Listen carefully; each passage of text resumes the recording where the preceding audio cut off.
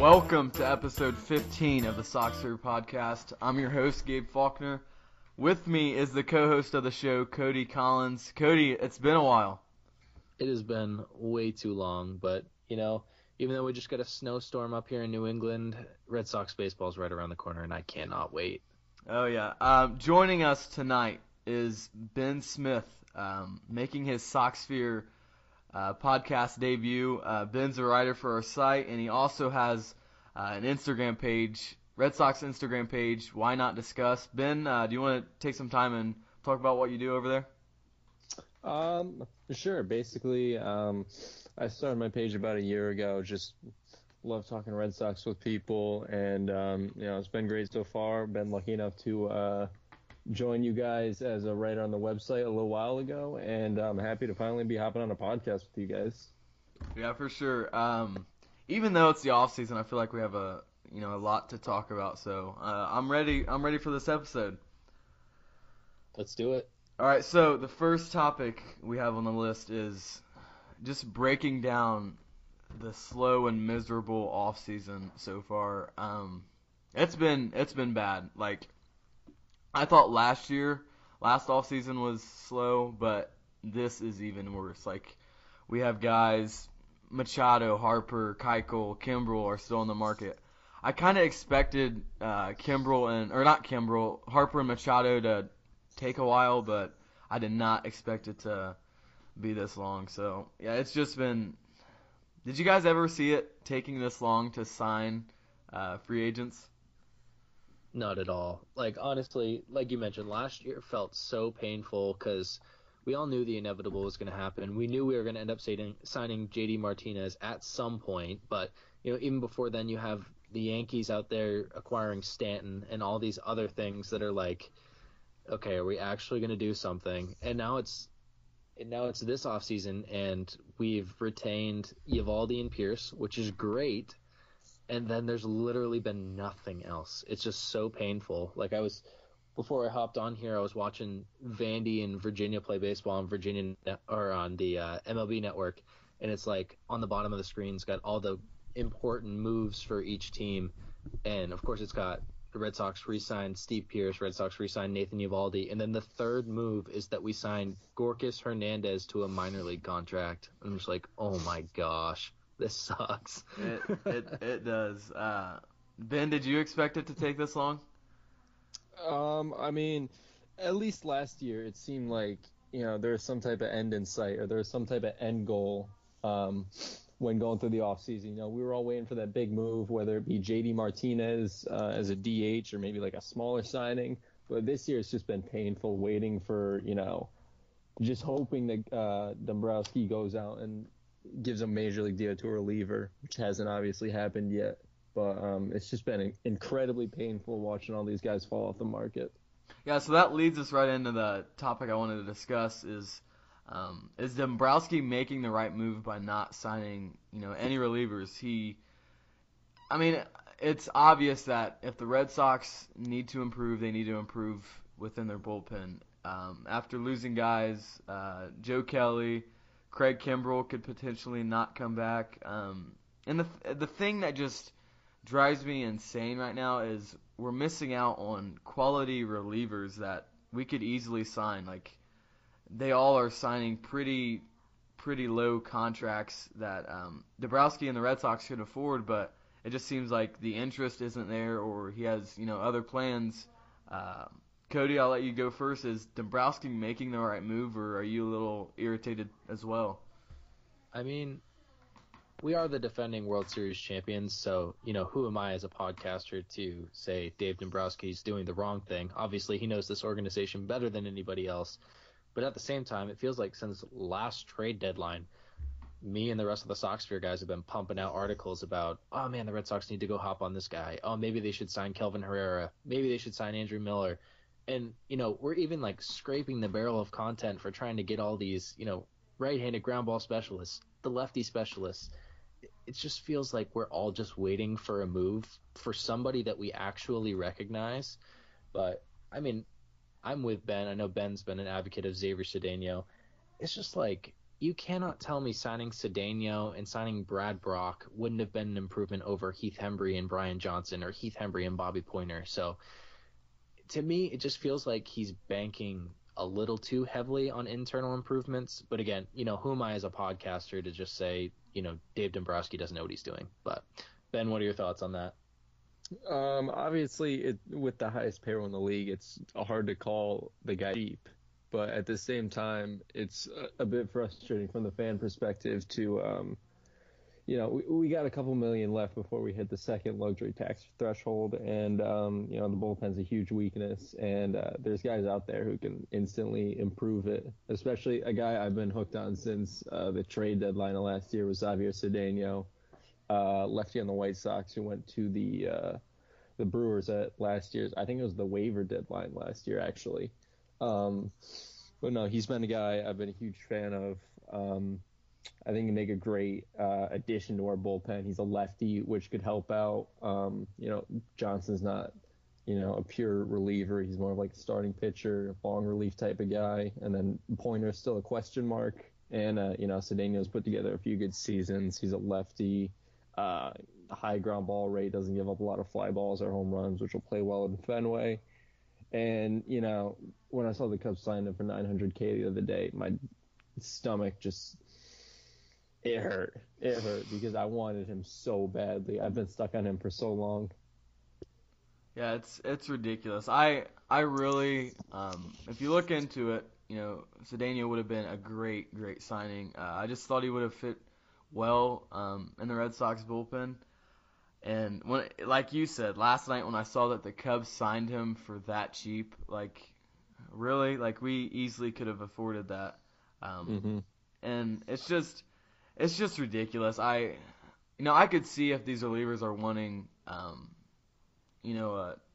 big contract or even, a decent amount of money and Dombrowski passing on him. But that's $900K. That's pocket change for an MLB team like the Red Sox. So I just don't get it. It seems like they've been relying a little bit too heavily on the Ryan Brazier effect. Or the Ryan Brazier plan, as I've seen a couple people call it, where they're signing a bunch of guys to minor league deals and, just hoping that one of them works out that they can bring up mid-season. And I'm not really sure that's – well, I could see how it would be beneficial. Obviously, a bunch of low-risk, high-reward moves that could possibly come up and help you out midway in the season. But I'm not sure if there's another guy out there like Ryan Brazier. I think that might be a one-of-a-kind type situation. Yeah, that's what I was going to say. But Cody, what did you have to say? No, I was going to say I completely agree that, it feels like we've caught lightning in a bottle once, and Dombrowski's kind of expecting to do it again. So it's a little weird, and we'll get into the closer thing a little bit later. But honestly, talking about the bullpen leads us right into the next topic, which is, do either of you see Craig Kimbrel returning to the Red Sox, or at this point, is it just a foregone conclusion that he's going to sign elsewhere? Ben, you can go first. I was holding out a little bit of hope early in the offseason, hoping that, Dombrowski talking him down is maybe just him trying to get the price down for Kimbrel, letting it play out, see all these teams sign relievers and drop out, and hopefully it'll just fall right in the Red Sox lap. But at this point, I don't see it happening at all. I think if I had to guess, he's probably headed to Atlanta or maybe Philly, depending on who bids for him. His market's been extremely quiet, which is really surprising for a reliever of his caliber. You've been hearing rumors about Machado and Harper, but I don't really recall hearing much about Kimbrel, which is a bit surprising. Yeah, it's weird. It obviously hurts him that he's in the same free agency classes, Harper and Machado and some other top tier guys, but he's one of the greatest relievers of all time. As much as Red Sox fans like to bash him for last season, I was one of those fans. But he's just good, and if he's still out there on the market, Dombrowski needs to make a move and get him if we don't have a closer. But at this point, I think there's a chance that he returns to the Red Sox, but as long as it takes, it's my hope is deteriorating, and it's I'm during the day I always get Twitter notifications from writers, and I always expect one to be Craig Kimbrell signs with Atlanta or Craig Kimbrell signs with Philly to just like break my heart. But at this point I would probably bet he doesn't, but I still think there's a chance. What about you, Cody? It's just been a really weird offseason, like you guys mentioned, and just the whole Red Sox nation, their perspective on Craig Kimbrell is just, honestly, it's borderline laughable because we forget how excited we were just a couple years ago when we found out the Red Sox got Craig Kimbrell. We're like, holy crap, this guy's the next best thing that we've had since Jonathan Papelbon. Like, he's the closest thing to a shutdown ninth inning guy that we have had in years. And here we are with people calling him greedy for wanting to get a once-in-a-lifetime deal on the open market. I mean, the guy just won a World Series title. I cannot blame him for then wanting to go out and get the contract of a lifetime while he can still get that sort of value. But at this point, I think he needs to look himself in the mirror and go, okay, my market value is not where I would have anticipated it to be.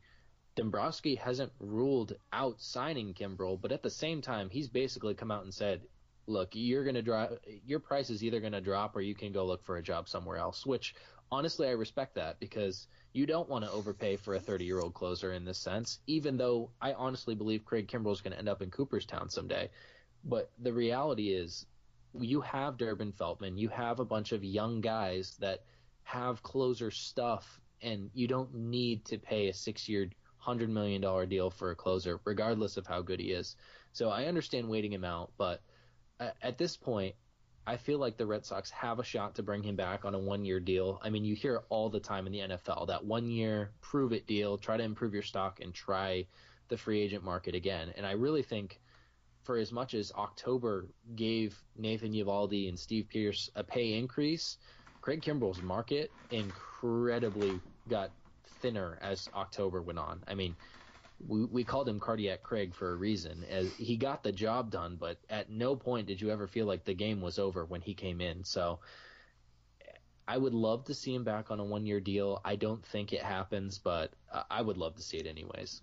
Yeah, like you said with the playoff stuff, I think that it's the same case with Yasmani Grandal with the 1-year deal with the Brewers. That just jumped off to me at the top of my head because I mean, obviously struggles in the playoffs, and then I think he signed just over $18 million for a 1-year deal, like a prove-it type contract with the Brewers. That's something I could see Kimbrell signing if we're nearing the season and he still doesn't have a team.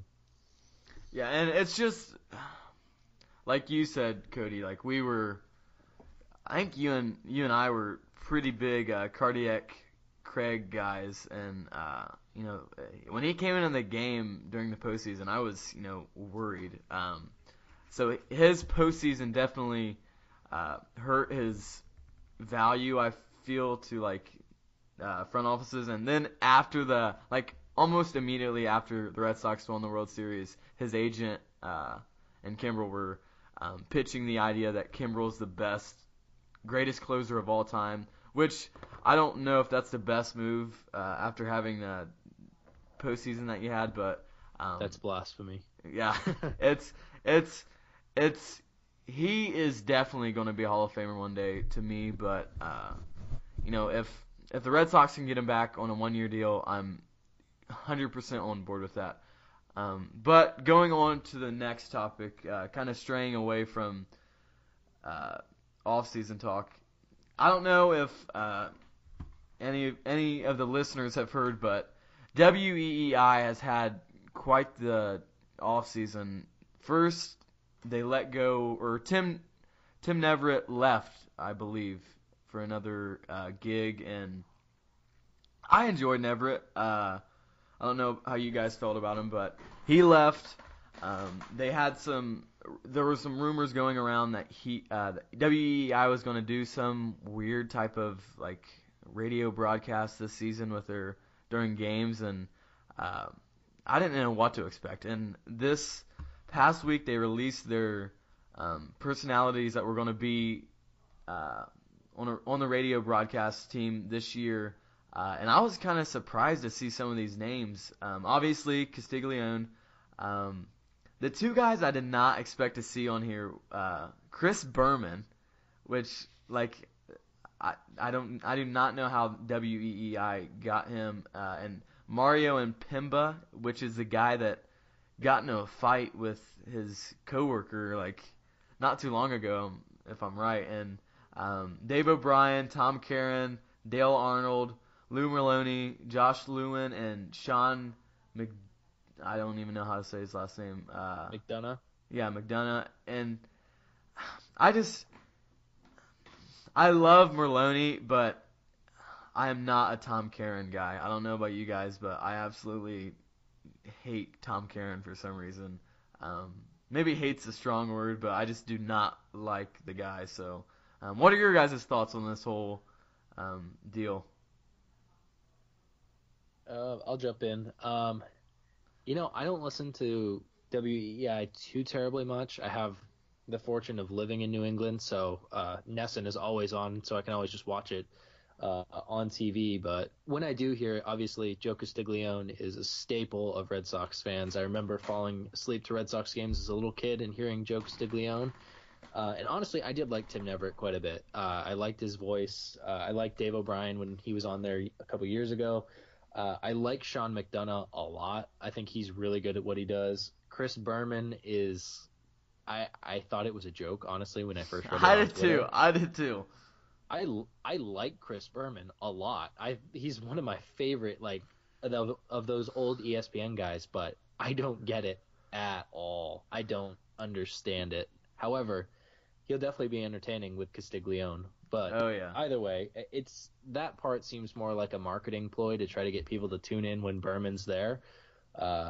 I don't know. I'm indifferent, but I'm tired of losing enjoyable Red Sox personalities out to the West, like losing Orsillo out to the Padres still hurts. One of my all-time favorite broadcasters. Losing him was a pain, and I like Neverett, so it kind of stinks. But at the same day, Joe Castiglione's there, and that always makes the broadcast enjoyable. Ben, what about you? The first thing that came to mind when you mentioned Berman was, didn't he used to do the home run derby calls? Oh, yeah. Back. Yeah, that feels like it was, at least, 5 to 10 years ago. I didn't even know, he still was, did baseball at all. But, going back to what you said about, losing guys to the West Coast, I mean, we'll never get any Don and Jerry moments ever again, and that just breaks my heart every time I think about it. Those two were iconic in the booth together, and it sucks losing those iconic guys that, you grow up listening to, and you associate their voices with the Red Sox, and then, they just kind of head out. Yeah, it's weird. During the season, I have MLB TV. That's how I watch all my Red Sox games. And I discovered the option to listen to the radio broadcast instead of the NESN broadcast during the games. And I do that probably more than I listen to. If it's like Eck and Remy, I tune into the NESN broadcast. But if it's anyone else, I usually just listen to Castiglione, and just because Castiglione is his voice is so, it's just, I don't even know how to explain it. He's just so good, and I hope we don't lose him in the near future. But he's so good. And he is. While you're talking about NESN broadcasters, is there a worse duo than Dave O'Brien and Steve Lyons? To me, that is the most unwatchable NESN games ever. Is when those two guys are doing it.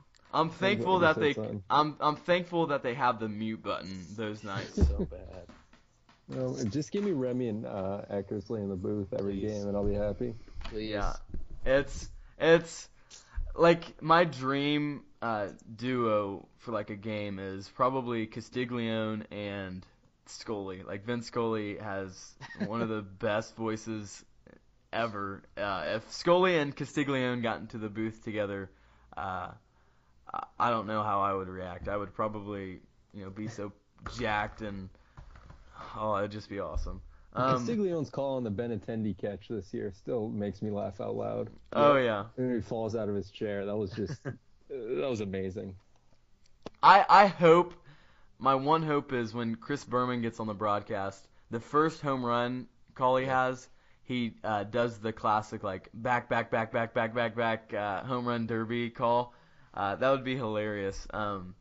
But before we get into the next, jump to the next topic, I want you guys to hear from our latest sponsor, from Anchor. So here you guys go.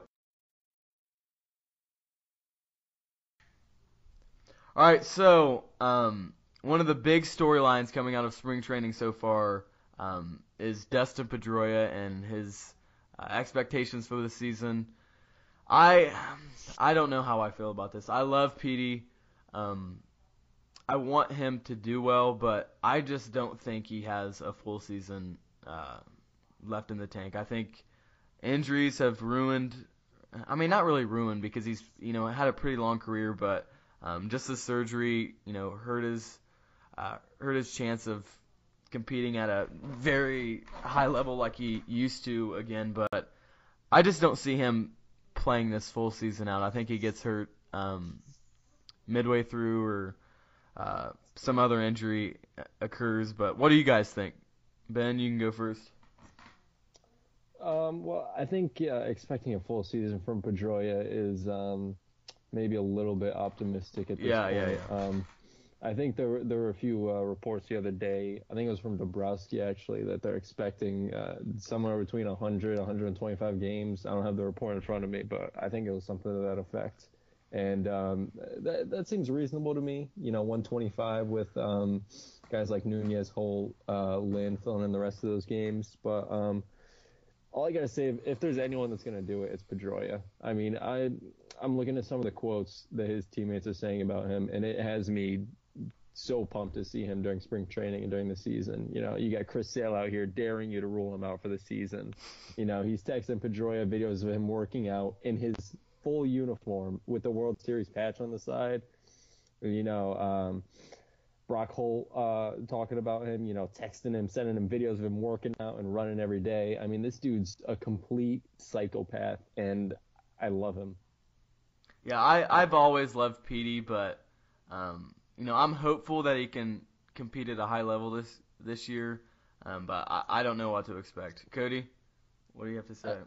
I gotta say, on a personal note, I love Dustin Pedroia, but what has ruined this comeback for me more than anything else, I swear to God, is that Twitter troll that every time somebody mentions that Dustin Pedroia is hurt or that he may not come back at 100%, there is that Twitter troll that I don't know if either of you have seen that will pop right in your mentions and tell you you're wrong.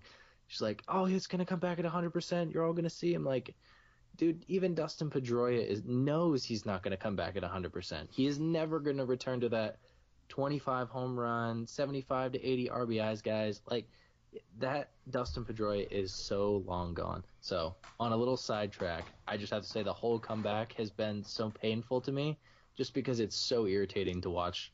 Whoever that is, just go at Red Sox fans.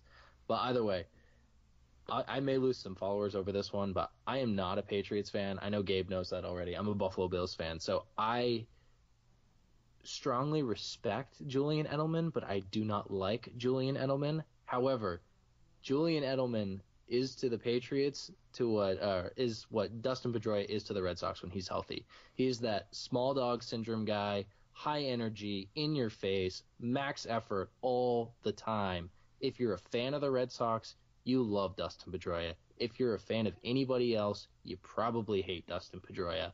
So for that, I cannot wait to see Petey. I absolutely love him as a player. Honestly, it's the reason why he got himself hurt is because every time he's diving for balls in the hole, just making ridiculous defensive plays, always throwing his body out there. And as a result, his body's just breaking down a little bit earlier than most do. So I'm with you both. I think Pedroia is probably, he's going to come back. He's probably going to play 100 to 125 games, but I just can't wait to see him, honestly. Yeah, I can't wait to see the first home run he hits at Fenway. I bet he's super jacked after that, and he's screaming and yelling, and that's what I love about him. If we can get 100 games out of him, I would be thrilled, but I'm just praying that nothing happens, no knee injury stuff comes back up. But if I'm just ready for Dustin Pedroia comeback season, that's all I gotta say. I'm right there with you.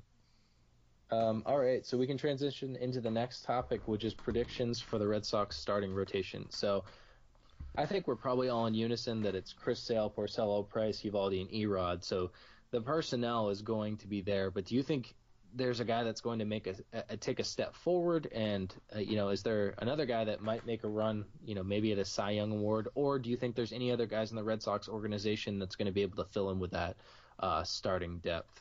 Gabe, what do you think? As far as starting pitching goes, I don't think Stephen Wright makes the starting rotation. I think Core's already made that clear that he's planning on Wright being in the bullpen. Brian Johnson is the only guy that I can see stepping up and having somewhat of a decent year, but even that's being quite optimistic. I do expect a big season out of Erod, so if I had to predict one of those guys to have a big season, it's Erod, and I do want to say that Sale has a really big season as well. So those are my two guys that I'm certainly going to be watching for in the starting rotation. Ben, what about you? I have to agree with the Erod comment. I think out of all the guys, I think he's the guy to look forward to make the biggest step forward. I mean, I don't know if you guys saw pictures from spring training, but he looks huge. Like, Cora said he's, like, everyone's in the best shape of their life during spring training, but, like, Erod's actually in the best shape of his entire life. Yeah. Like, the dude looks amazing. And,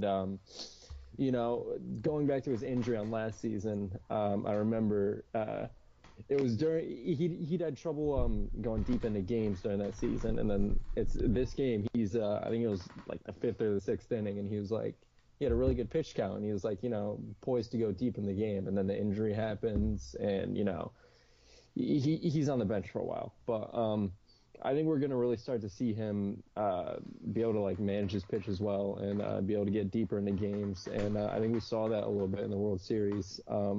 Right before, obviously, he gave up that 3-run home run to Puig. But up to that point, I mean, he pitched an incredible game. So I think out of all the guys in the rotation, he's going to take the biggest step forward.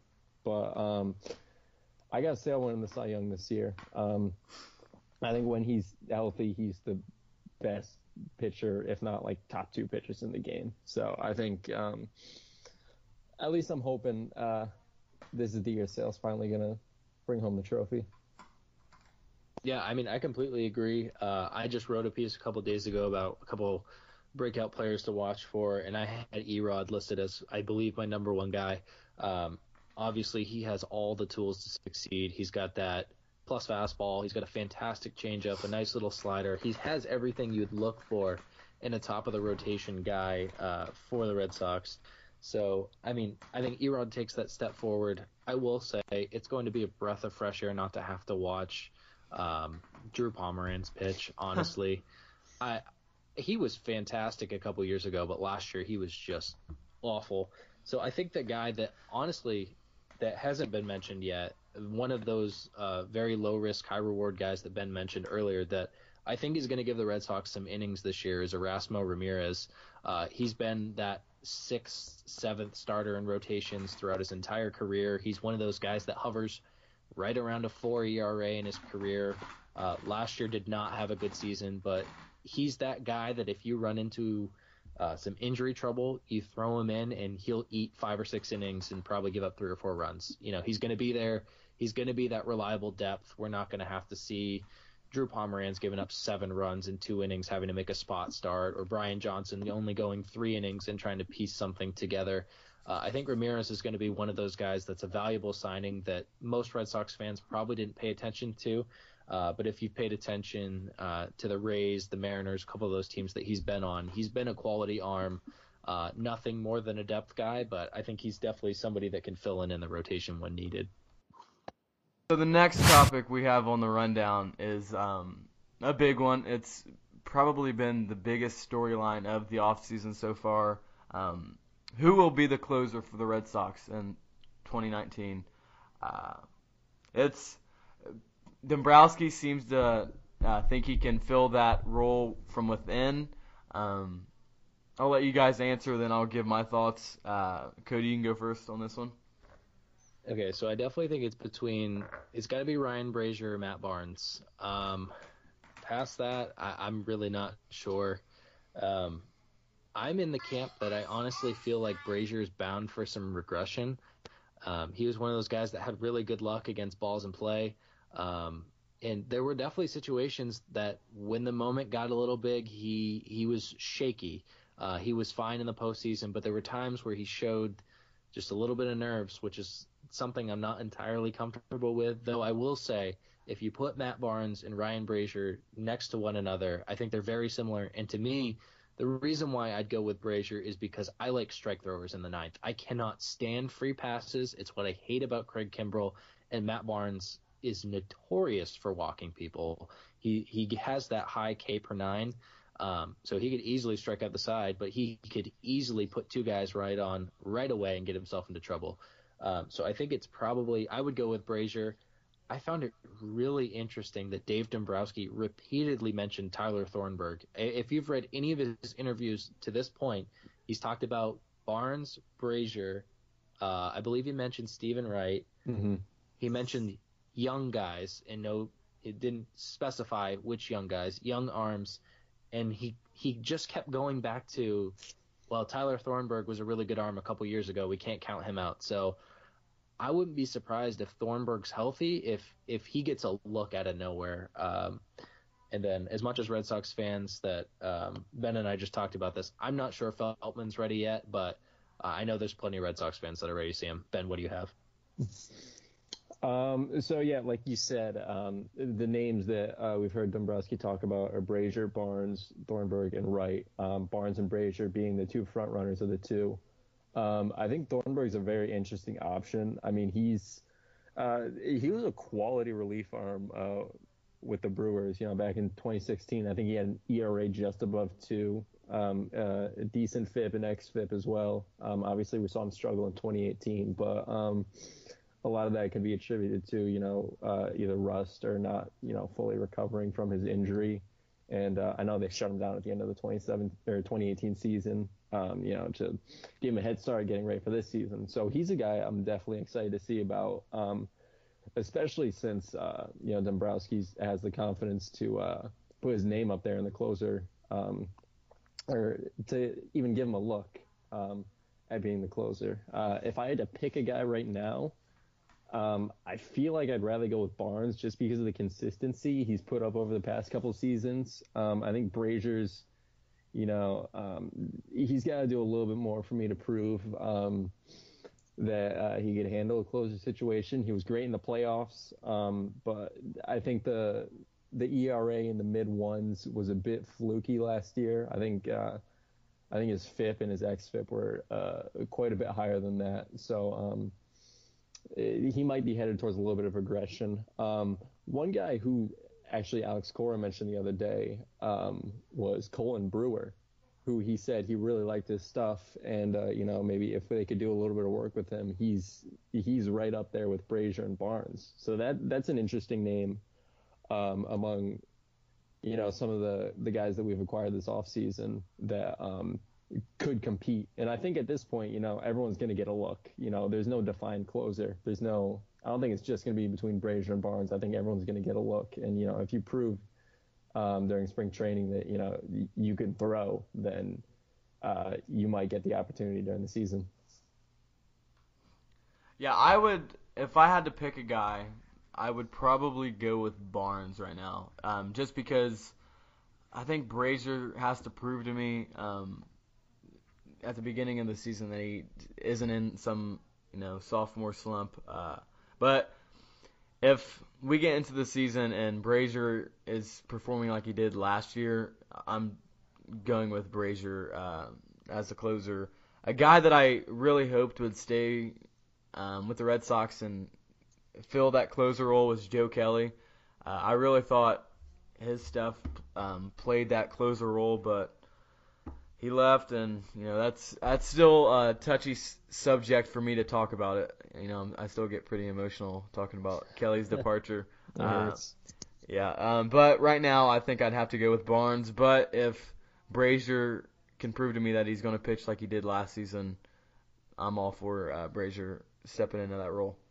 How do you guys feel about rehab goes well, everything goes as planned, gets the call at midseason? How do you guys feel about Carson Smith? Oof. I mean, obviously he didn't leave the Red Sox on the best of terms last season, going out with the glove throwing incident. But in the past he's proven to be a pretty good reliever. I mean, I think what was it back in 2015? I think it was 2015 when he had that really good year with the Mariners. He was elite. Yeah, but he's never really had the chance to come back to that. Never really gotten the workload, whether it be due to injuries. But it's a toss up at this point. I think everyone's going to have a chance to prove yourself, whether it be in the minors or if you make the major league. So I think we've got a lot of guys who are going to be competing for that bullpen role. And among that, guys are going to be competing for the closer role. So it's kind of all up in the air at this point. And, whoever proves themselves is going to, earn their opportunities in late games. Yeah, I hear you there.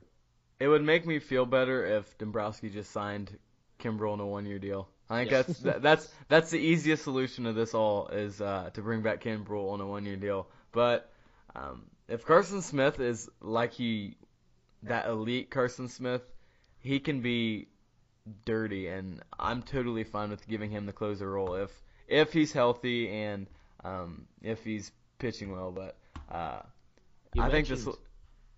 Sorry, I didn't mean to cut you off. You mentioned Joe Kelly and you mentioned Craig Kimbrel, and we talked a little bit earlier about values increasing and decreasing. Do you guys think Kimbrel will make more than Joe Kelly's 3-year, $25 million deal? Do you think he will get a deal like that on the open market? That's tough. I'm curious. I've been sitting here thinking about it. I used SpotTrack and I looked up Kelly's contract because I knew it was a decent amount, and I'm honestly not sure if Kimbrel will get more than that. I think he deserves more than that by far, but at this point, do you think he will make more than Joe Kelly? First of all, I think the Kelly contract was a big overpay on the Dodgers' part. I don't blame the Red Sox at all for not trying to compete with that, but that is just a wild thought that Joe Kelly would make more money than Craig Kimbrel in this free agent market. And it's a possibility too. I know. I mean, Kimbrel, started off one in that like 5 or 6 year deal. I mean, he's probably gonna have to settle for a 3 or 4 year deal. The value that's gonna depend on how deep he goes into spring training and how many bidders he has. And right now, it doesn't look like there's too many bidders for him. Yeah, it's weird. It's been a weird offseason for sure. Yeah.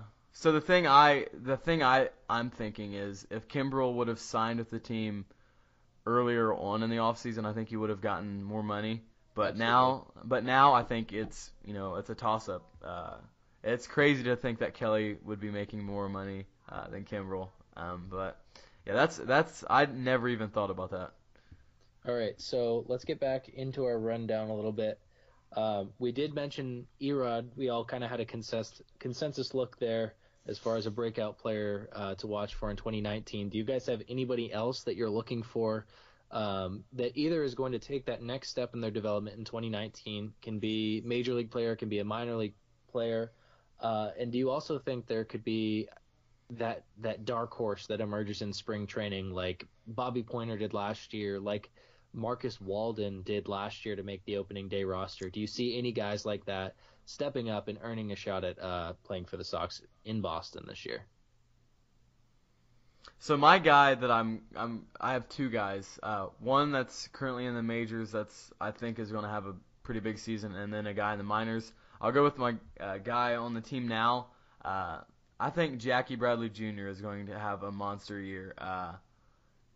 He's working out with JD's hitting coach. So I expect him to have a big year offensively. I know that's pretty optimistic.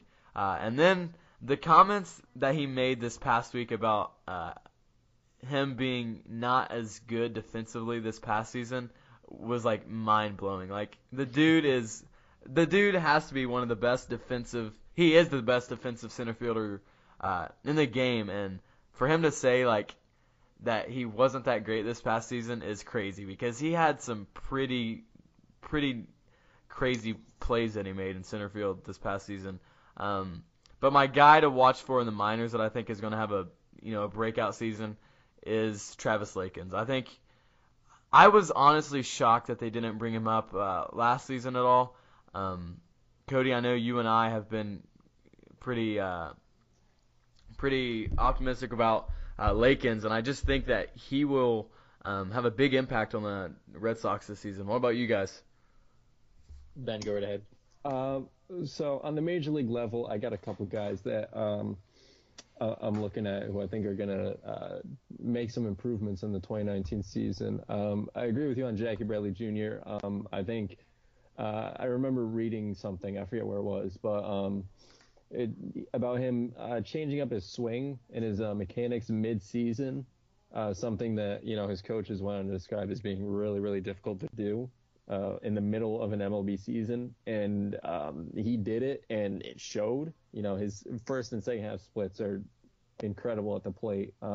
He went from like a mid 600s OPS to above 800 in the second half. So, obviously he improved greatly at the plate with these adjustments, and, having a full second half and then a full off season with these adjustments under his belt, I think he's definitely going to, show some improvements at the plate. So I agree with you there.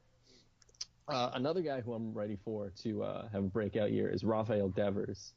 He was definitely plagued with injuries last year. He struggled a little bit when he was on the field, but I think we go back to seeing the Rafael Devers we saw when he first came up, and I think he's going to see a huge power surge. And we saw it in the playoffs too last year. A lot of people don't talk about how good he was in the playoffs. He had some big hits. So I'm excited to see what he does in the 2019 season.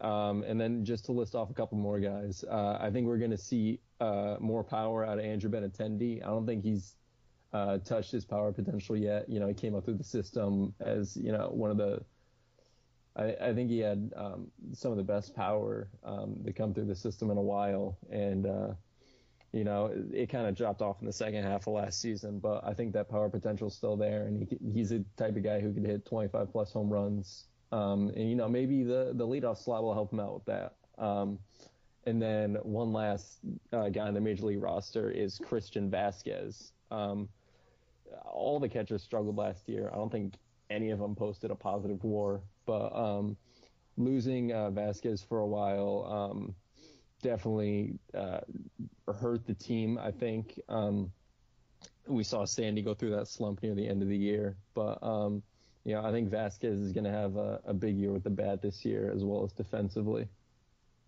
Yeah, I think you mentioned a lot of really interesting guys. I definitely highlighted Benintendi as well. I think this is a year, it's funny to say it with the AL MVP and a guy that could have won the AL MVP in that outfield group. But I really think Andrew Benintendi can take that next step forward and really push Mookie Betts for the best outfielder in Boston. I think Benintendi, if you look back, he was the number one prospect in all of baseball in 2017. You don't get a label like that without having elite traits, and Benny does. He does have, as you just mentioned, Ben, he has that power potential that he has not come close to reaching yet. Obviously, he makes an impact with his glove. He makes an impact on the base paths, and I think that's all something that all works together to make him a very good player. I think he's been above average. He's been an important piece to the Red Sox, but I think this could be the year that he really takes his game a step forward and can definitely put himself in that elite category as far as baseball rankings go.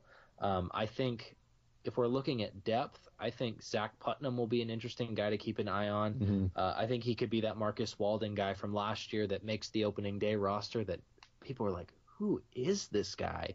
That the guy's not been fully healthy since 2014, but the last time he was healthy, he posted a season ERA under 2. So he's interesting. He's a guy that's battled injuries throughout his entire career, which kind of seems to be a trend that Dombrowski's built in this bullpen of these low-risk, high-reward guys. I think he could be one of those guys that makes the opening day roster. Nobody knows who he is. I'm with Gabe. I think Travis Lakins deserved to be on the roster at the end of last season. Really took that huge step forward. They started him off in the rotation last year and kind of bumped him to the bullpen because he had little to no success, and they nailed it. I mean, the guy absolutely went on a tear. There was, I want to say he had a good 15, 16 scoreless inning streak in Portland. Just dominated a very difficult league in Double-A and earned a much deserved call up to Pawtucket and nearly could have made it to Boston last year.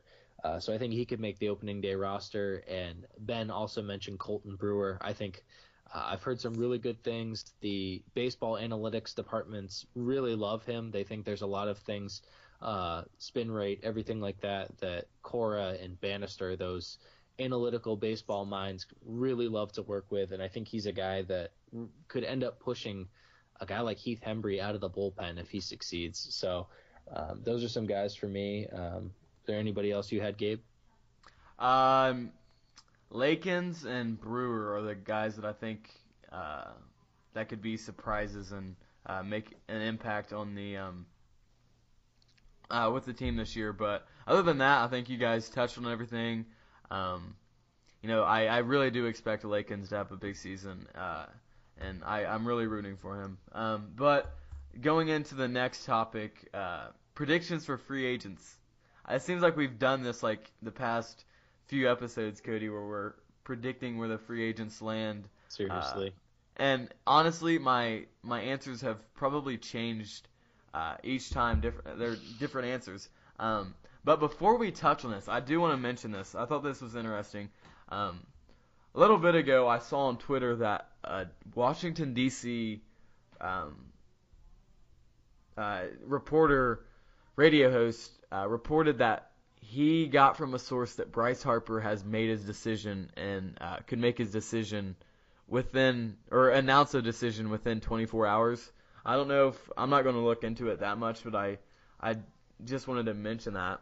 And then the other thing I saw, I literally just saw it when I tried pulling up the Bryce Harper tweet, that Craig Kimbrell was in the Orlando airport this morning, where the Atlanta Braves train, and people are saying that he's close to signing with the Braves. I did not see either of these reports until now, and are you guys going to look into those much, or are you just going to kind of brush it off you have with every other report that's surfaced this offseason? I've heard about both of them. The Kimber one, I didn't look too much into, just because there's a variety of reasons he could be in Orlando. Orlando's the Atlanta Braves Florida facility is a little bit out of the way from the rest of them, and it's the only one that's really near Orlando. But I'm not buying too much into that. I think there could be plenty of reasons that he's in Orlando. The Bryce Harper one I found interesting. Maybe it's just because I'm optimistic, because I just want them to sign already because I'm tired of hearing about it. But I'm hoping this guy's right. I want to see Harper and Machado get off the board as quick as possible, just so that we can get a better idea. All the other teams, because one of my favorite things to do with MLB is to make predictions and preseason predictions on how well teams are going to do, and you can't do that with all these big free agents out there. So I'm rooting for these guys to sign already. I'm actually looking back at some of my free agent predictions that I made. When was this? Way back in November, and I had Harper to the Phillies, Machado to the Yankees, and then Keuchel to the Astros. Things have obviously changed. I'm hoping Machado goes to the White Sox. I think that's if I had to pick a place, I'd say that's where he ends up. And then I think Harper, I I would stick with my choice from before that Harper goes to the Phillies. Cody, are you going to look into either of these reports? I'm with Ben. I think I did see the Kimbrel one earlier today. I don't put a ton of stock into a guy taking a picture of Kimbrel at an airport in Orlando. It's possible there's merit to it, but at the same time, everybody's just guessing at this point. So I didn't see the Harper one, though. If there is any truth to that, it wouldn't surprise me. I mean, there's been rumors about Harper since this whole process started that he already knew where he was going, which, you look and it's February. I don't know if that's necessarily true. So I don't put a ton of stock into either of them. I had 4 guys that I wrote down that I gave their landing spots. I had Keuchel, Machado, Harper, Kimbrel. I think Keuchel ends up in Philly. I know Cincinnati's another player for him, but I think Philadelphia is going to be a good team. They're a good young team, and I think Keuchel's a guy that would really pair well with a guy like Aaron Nola out in Philly. So I'd like to see that. I think Manny Machado ends up with the White Sox, as Ben had. I think there's a lot of connections to the White Sox for him personally. I think his brother-in-law is there. I think it's Yonder Alonso. As well as the fact that Chicago's got a young core and a ton of salary flexibility, so that's not going to hurt them too terribly. I think Harper also ends up in Philadelphia. I think Keuchel takes a shorter term deal. Harper takes the big deal, though I would be intrigued to see him go out to San Francisco. I know there were some rumors there. And then I had Craig Kimbrel going to Atlanta. I think at this point it's probably the Red Sox or it's going back to Atlanta. As much as I'd love to see him in Boston, the way Dombrowski talked the other day, I just don't see it happening. So, Gabe, where do you have these guys going? All right, so this is ridiculous that I've done this like 3 or 4 times, and my answers have changed each and every time. But I'll start off with Harper. I think he lands in Philly. I think it's been a done deal for a while.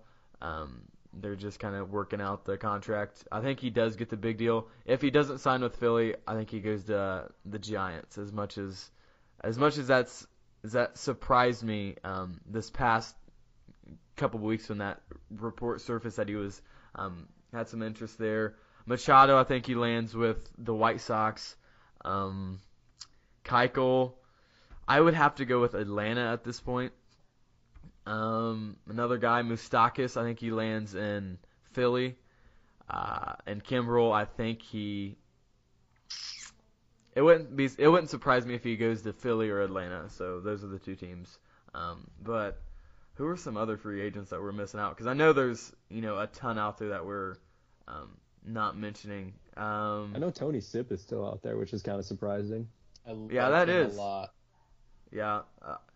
He and Ottavino were my 2 guys at the beginning of the season that I thought the Red Sox could sign, but I haven't heard any report or saw any report linking the Red Sox and Sipp. He was one of or even at the beginning, he was one of the better relievers like on the market. Yeah, and it's really surprising how he's still out there. We have multiple connections to Tony Sipp. That's the crazy thing. We have the bullpen coach and we have Alex Cora. 2 Houston Astros connections that it makes way too much sense. And I can't imagine a guy that I think Sipp's 36, 37 years old. Yeah, he's up there. He's a lefty specialist to me.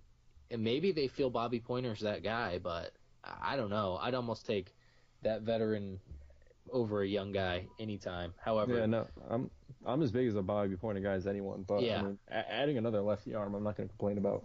Seriously, I think banking on Brian Johnson to be a consistent reliever is a lot. He's a guy that's consistently been a depth starter throughout his career. Was one of those good college guys that never really seemed to translate to the pro game. I think his velocity is probably a big contributor, and it's just hard in today's game to be an elite arm at 88 to 90 miles an hour. It just doesn't really play in today's game. The whole launch angle era, it's totally different. So expecting a guy that's been a starter his whole life to be an important role out of the bullpen is interesting. So I would definitely not be opposed to adding a guy like Tony Sipp. All right, so a couple guys I want to just get your guys' knee-jerk predictions on real quick. Marwin Gonzalez, where does he land? That's the name I just thought of. Honestly, you could just throw a dart at a map. I mean, he could fit anywhere. Yeah, Honestly. that's true. Cody, what about you? Where does Margot land? Oh man, I don't know. Um, I'll go with an AL West team. I think he might end up with a team like Seattle, giving up Cano, maybe try to fill that utility middle infield role with a guy like Marwin. I don't know. It's all just guessing at this point. It is. What are some other Gio Gonzalez? He's still in the market. Mm-hmm. That's just like I'm going through this list, and any other year without Harper and Machado, these guys would be like. It's just ridiculous that these guys are still in the market. Adam Jones is still a free agent. How I about forgot about him. Jeez. how about Miami taking Gio Gonzalez?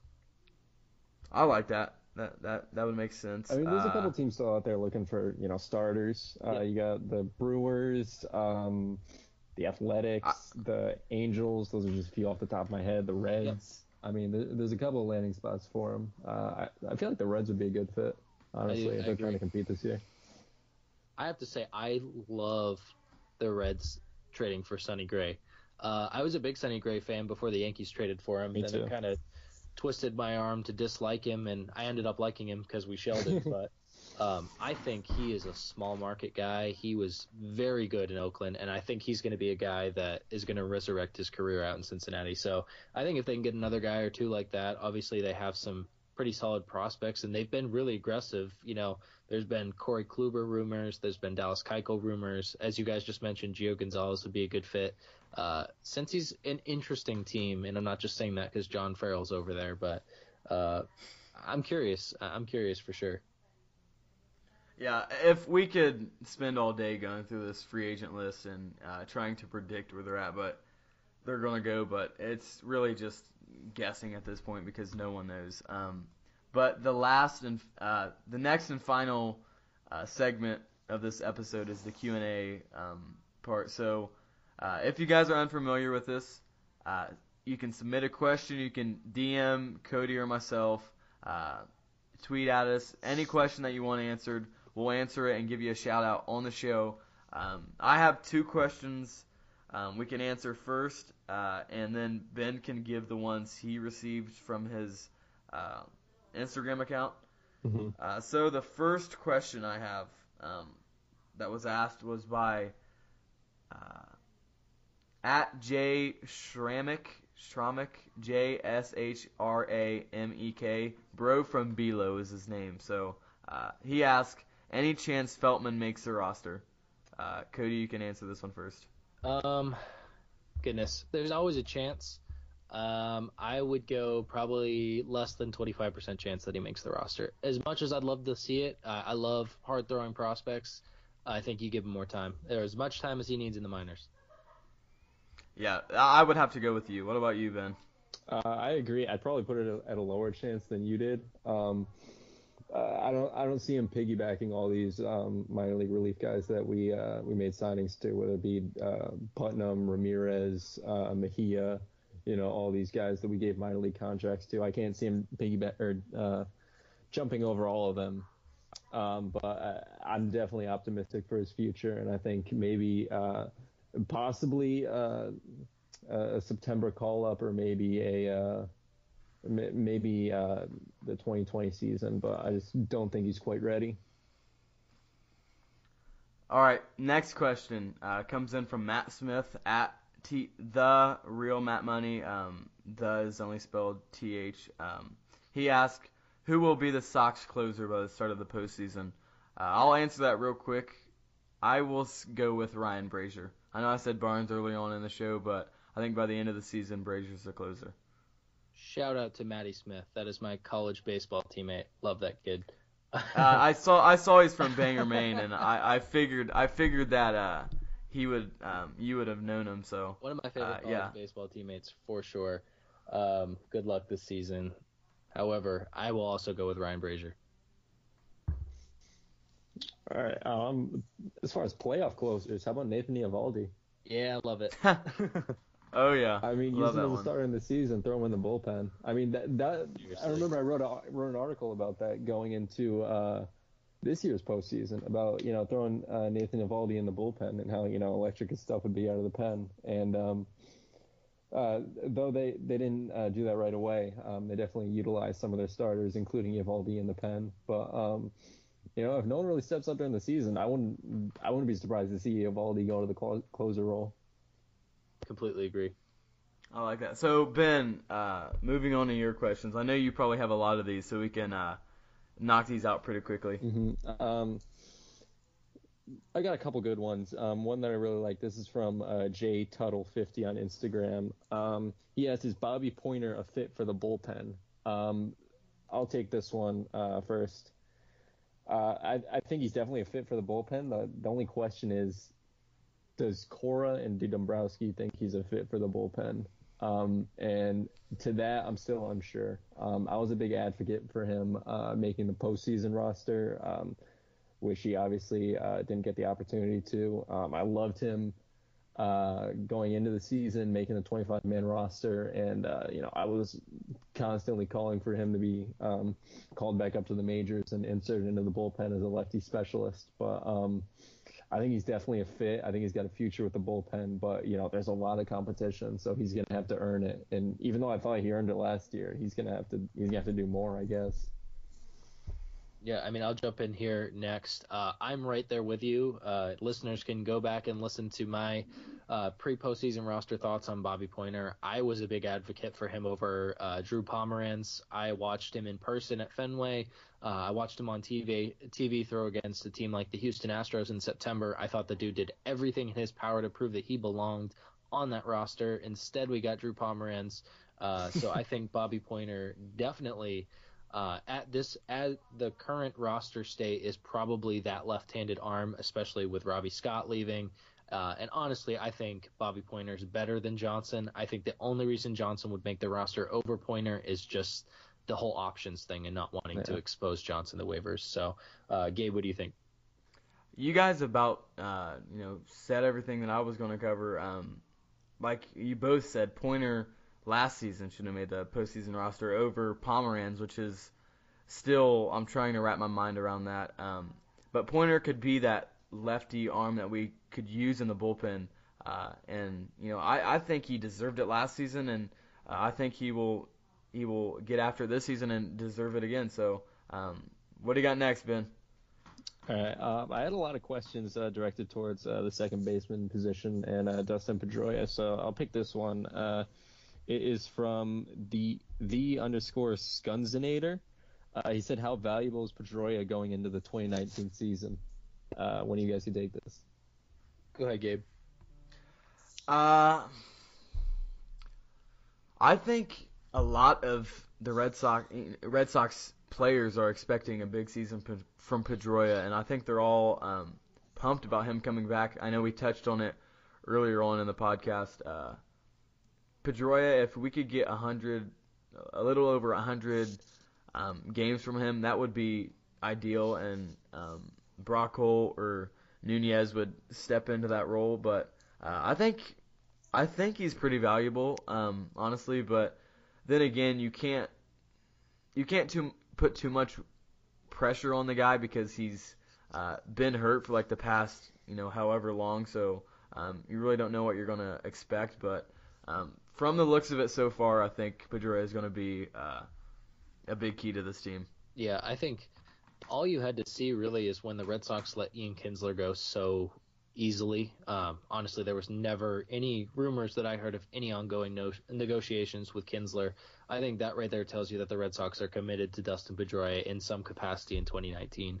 And I think even if he gives you 100 to 125 games, which I still honestly think 125 games is probably optimistic for Pedroia.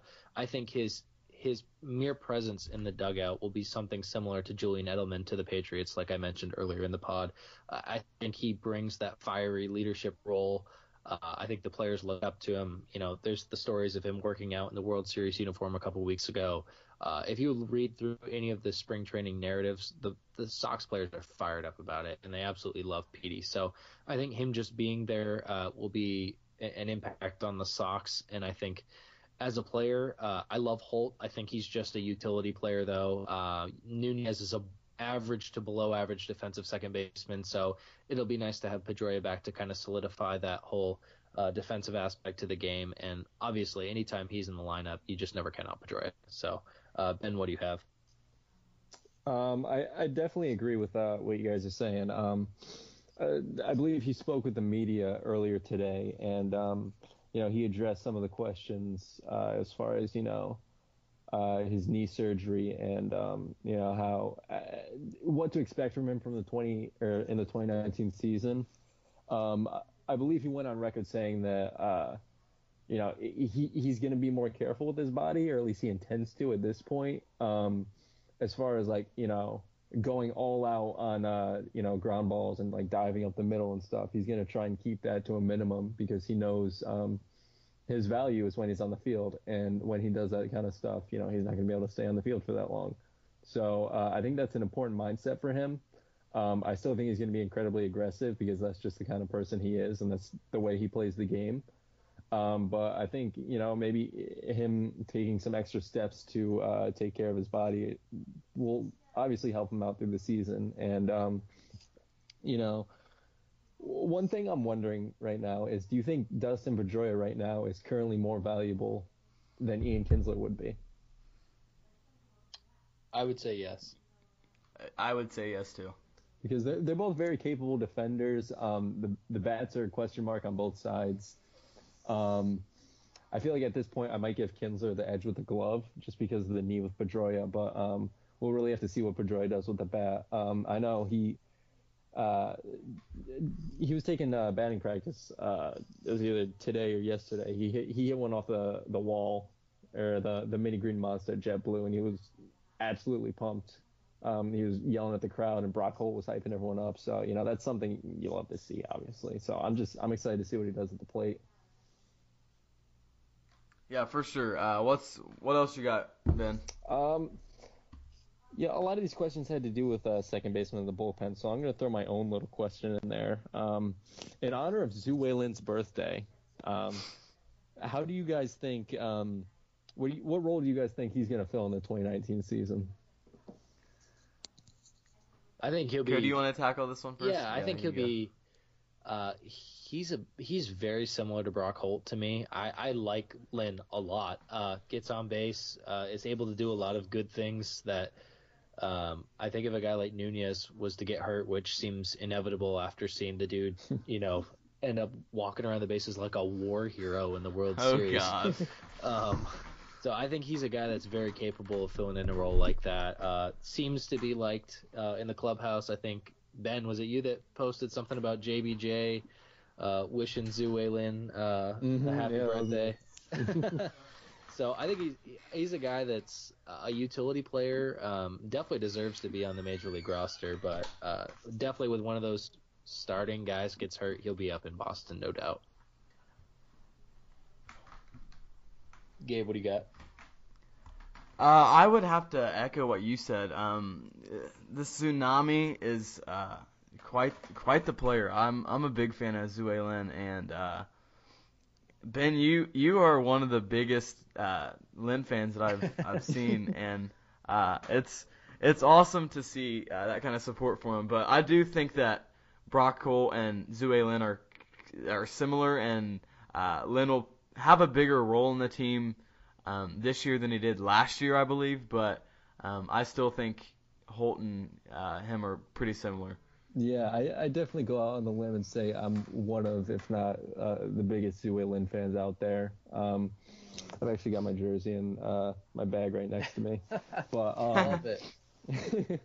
But yeah, for those of you guys that don't know, Zhu Weilin's currently my favorite player on the Red Sox. I love the dude.